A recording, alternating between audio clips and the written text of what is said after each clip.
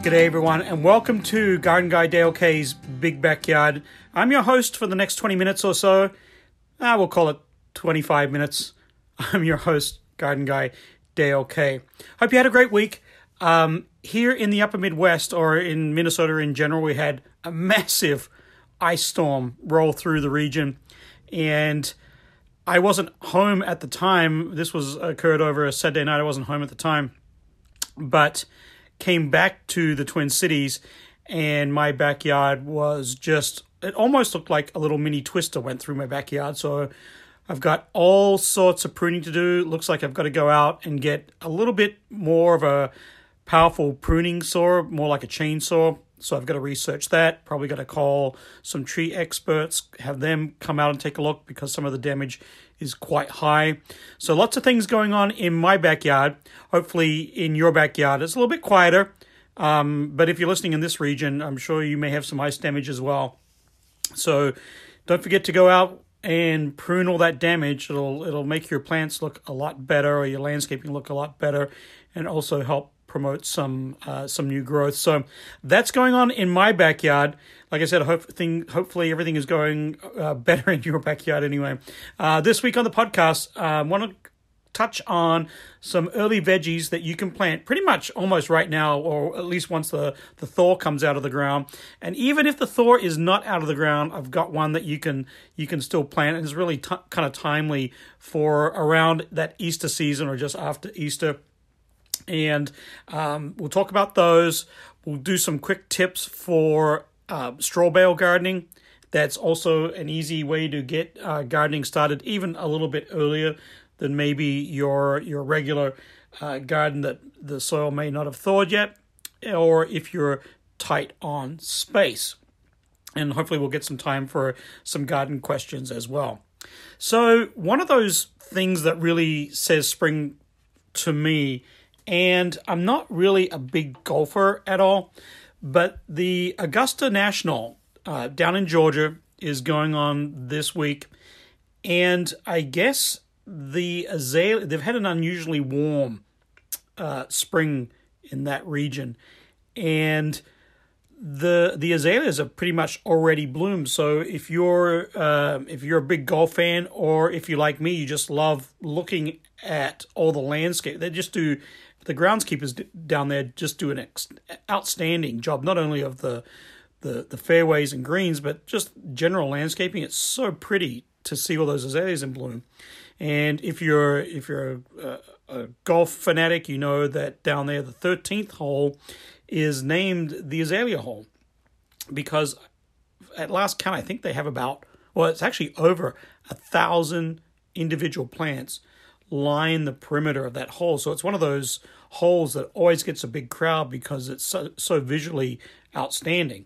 So this year, unusually warm spring that's going to leave a lot of golf fans maybe lusting for more color, I guess, down there. But nonetheless, it'll still be beautiful landscaping. They have actually 30-something different varieties of azaleas. Of course, that's in the rhododendron family, but there's no rhodies out there. They're mostly true azaleas. And if you're looking for some tips to growing your own beautiful azaleas, here is what the gardeners down there do the most. And there's all this urban, folklore about how they always get them to bloom on time, and they're packing ice around them, or there's special heating underneath all these garden beds. The truth of the matter is the golf tournament there is usually pretty lucky about having at least some of those varieties of blooming, if not all of them. This year, as I mentioned, a little bit different. But their tips to success down there: morning light. Morning light is key. You'll see that around the 13th hole. There's not a lot of big tree canopies there. Excellent drainage is key for azaleas. And their little secret, and you'll see this in the South a lot, lashings of pine straw around their azaleas. It creates a little bit of natural acidity, and they just seem to like it. Okay, let's get into some gardening and some of the veggies that you can start really really early. And we're not talking tomatoes and peppers. Wait till the soil's really super warm to plant those. But some of my favorites are some of the roots. So the roots, crowns, tubers. Asparagus is a great one, and a couple of great varieties to watch out for, particularly if you're in the northern climate here. Mary Washington is a great one. It's early, which is good, and it's really tender and very straight growing. That's a great variety. If you're looking for one of the purple, well, basically the variety is called purple. It's a larger stalk, a little bit thicker, still tender, but it has a little bit more of a nutty flavor. And you'll find those as roots, or the crown is still attached. You'll find those as roots at your favorite local garden shop. Also, some plants that you can start now from seed and then transplant out into the garden. Or if you're lucky enough and you've got some ground thawed, you could seed them right now. And that's a lettuce and arugula, radishes, and spinach. And as far as lettuce goes, here's what I plant at home. I like the Pyrrhus Island. It's a romaine lettuce. I can harvest them when the leaves are young, or let them kind of clump up into or head up into a lettuce head. That's a great variety. There's a variety called Salad Blend that you can get from seed. It's mature in about 45 to 70 days, so it's pretty quick.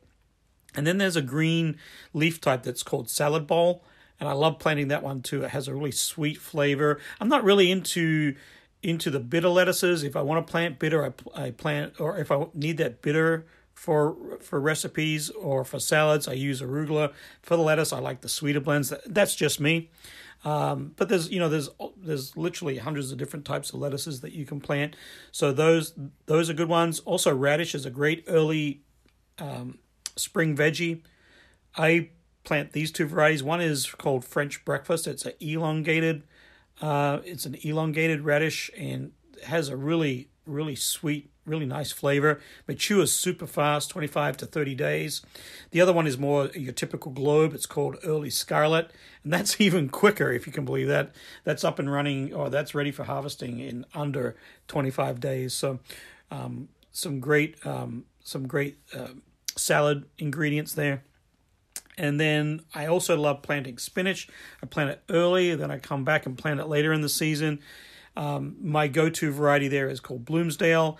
And the reason I like that variety is it just tends to not bolt as quickly as some of the others. Of course, when it gets hot, all these lettuces and spinaches tend to bolt and run away on you. So Bloomsdale is one that is a little bit more resistant to bolting super quick. Now, one of my ultimate all-time favorites veggies to plant is potatoes.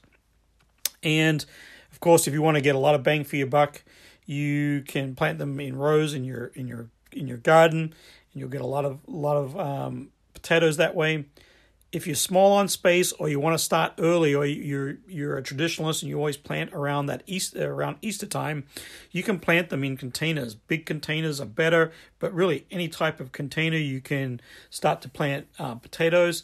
In our northern climate, I'll give you some varieties to look out for. You'll find them at your favorite local garden shop or feed store. Sometimes you'll find them in big sacks or in little brown packets. But some varieties that I like, well, actually my favorite, maybe I'll leave my favorite variety till last, but some great varieties for this climate. Kennebec, it's an all-purpose white. It's good for baking. It's good for making French fries out of. Matures, it's one of the longer maturing ones, so this is one that you want to plant around either as soon as the ground thaws or around Easter time. It's 90 to 100 days out. Another very popular one, really globally almost, and you can plant up in the northern climate, is Yukon Gold. That's the potato that has a little bit more of a yellowish flesh. That's harvest is about 85 to 100 days, just depending on how mature you want or how large you want the spuds to be.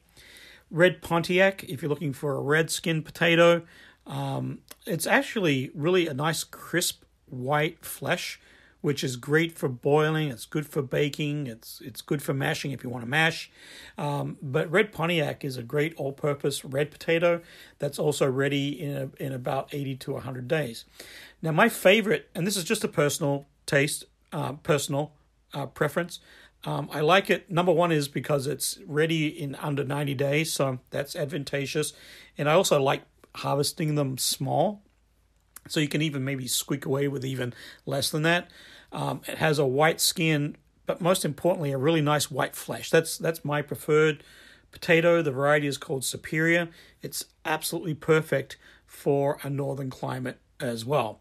So there's my veggies that you can plant right now, you can plant them right now. Of course, it's still snowing. There's still snow out by me, but you can get them started in seeds first, or go ahead and start your potatoes in containers. Asparagus, that one is best waited till you can get out and plant into the ground. One other thing I had the chance to do this week was I did a little news story on, I don't know if I mentioned this, but I do some gardening. Actually, for a long time, I've done gardening segments for the local Fox affiliate here in the Twin Cities. So photojournalist Greg Keller and I traipsed out to do a story on maple syruping. And I had not been, and I should also mention, we went to one of the Three Rivers Park District's nature centers here in the Twin Cities called Lowry, and it's out in Carver County, very close to the town of Victoria. If you haven't been out that way, it looks absolutely stunning. A lot of trails, look like they had a little bit of camping out there as well. I'm definitely going to have to check it out when the weather is a little bit warmer. But anyway, we traipsed out there and did a news story for maple syruping. And I was the one thing I learned, and I've done tapping of maples and all sorts of things for a long time, but the naturalist there that we spoke to pointed out that Native Americans bypassed the syrup altogether. They boiled that sap down to till it crystallized, till it was sugar, and that was a really important sweetener that the Native Americans use. So I found that very interesting. And, some other little tidbits of, information is I'm just always amazed at how much sap you really need to get to syrup, let alone just the maple sugar itself. But, that 40-to-1 ratio. So you literally need 40 gallons of sap to make just 1 gallon of syrup. So that's kind of amazing. Not every state in the lower 48 can even tap or has maple trees and maple forests. So in Minnesota, we're at the very western edge of maple tree tapping. You don't have to go too far west, and it's basically prairie.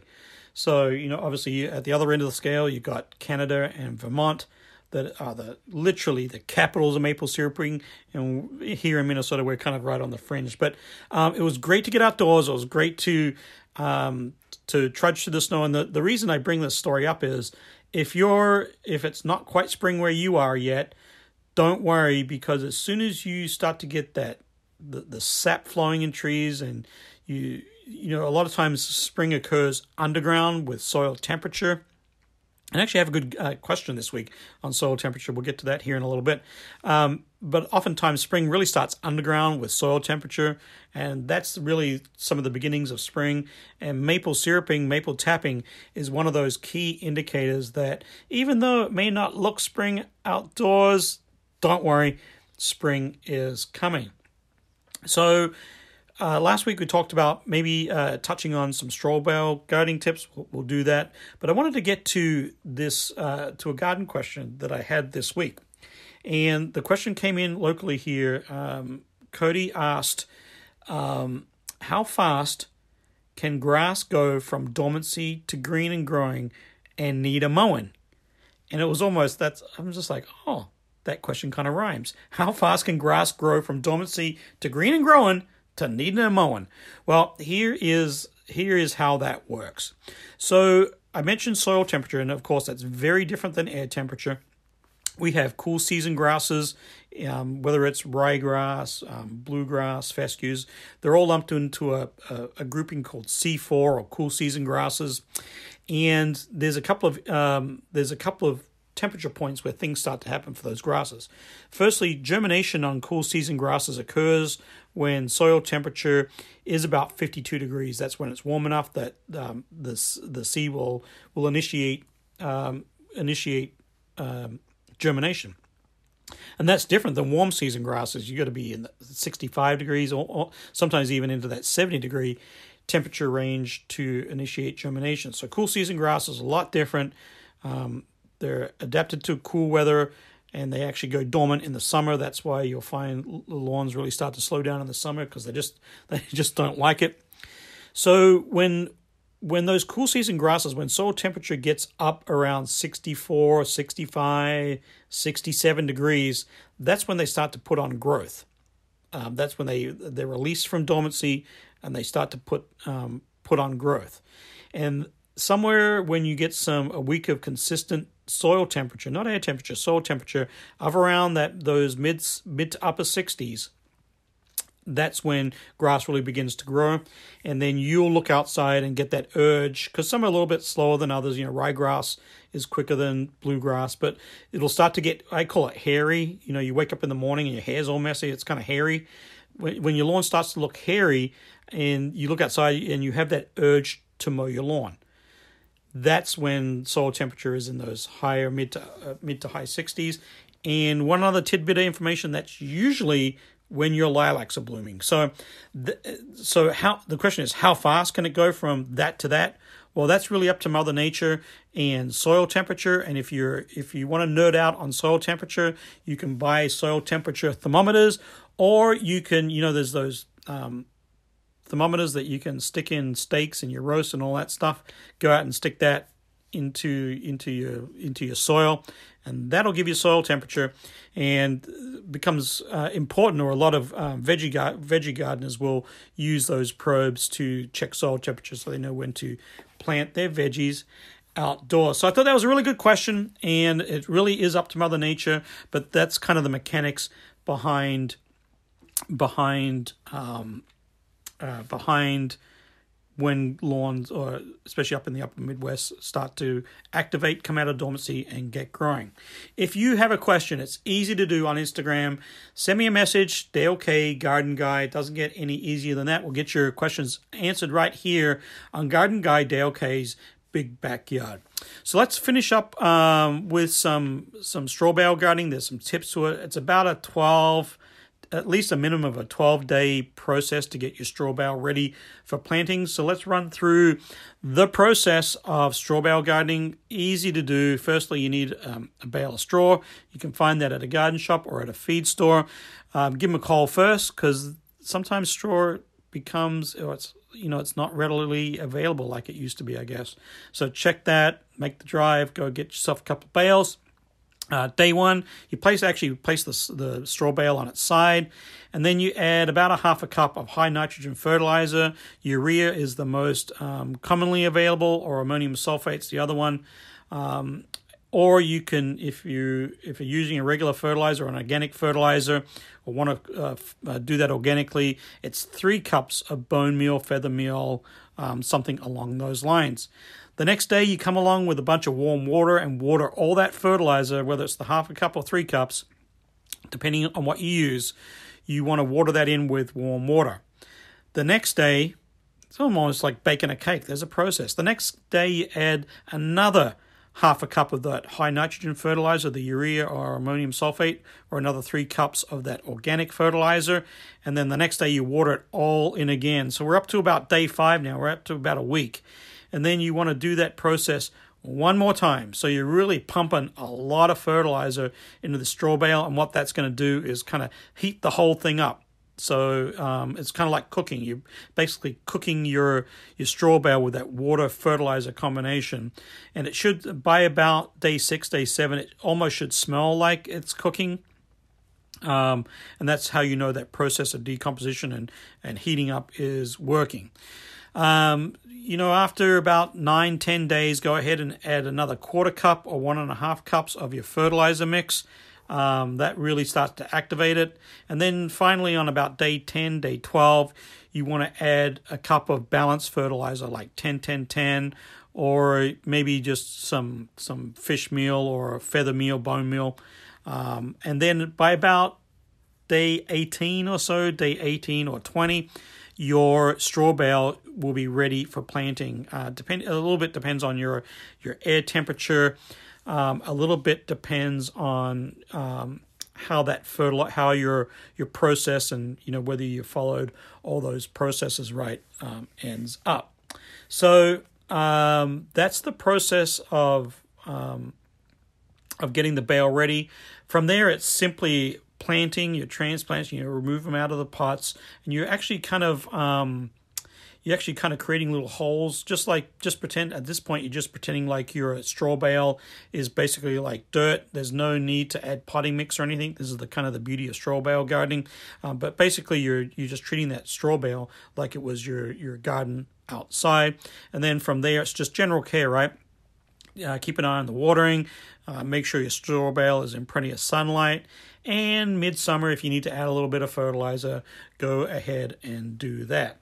So that is straw bale gardening. And the thing I like about it is you can do all this gardening in a small space.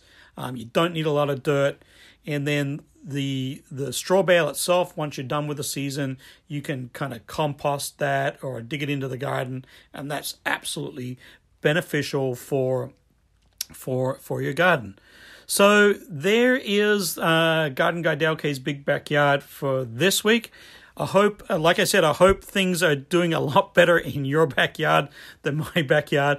I got some work to do, so I'll definitely have an update next week about calling tree service companies, how that goes for me, and what pruner I end up buying. That'll come into play. And, I've got a whole shed full of pruners and pole pruners and nothing, all that kind of stuff. But I don't have a chainsaw, but I think I'm at that point. It really looks like a little twister went through my neighborhood. There's so much damage. I feel so bad for people. A lot of established plantings really took a beating in this ice storm and heavy snow over this past week. So, don't forget, take some of these tips, incorporate them into your own backyard, and we'll have a lot of success together as we go through the season. This podcast is a production of Big Backyard Media in conjunction with my very good friend, engineer Chip Elmquist. We love bringing these podcasts to you. Thanks for joining me here again on Garden Guy Dale K's Big Backyard, and hopefully you have a great week, and we'll see you next week. Bye for now.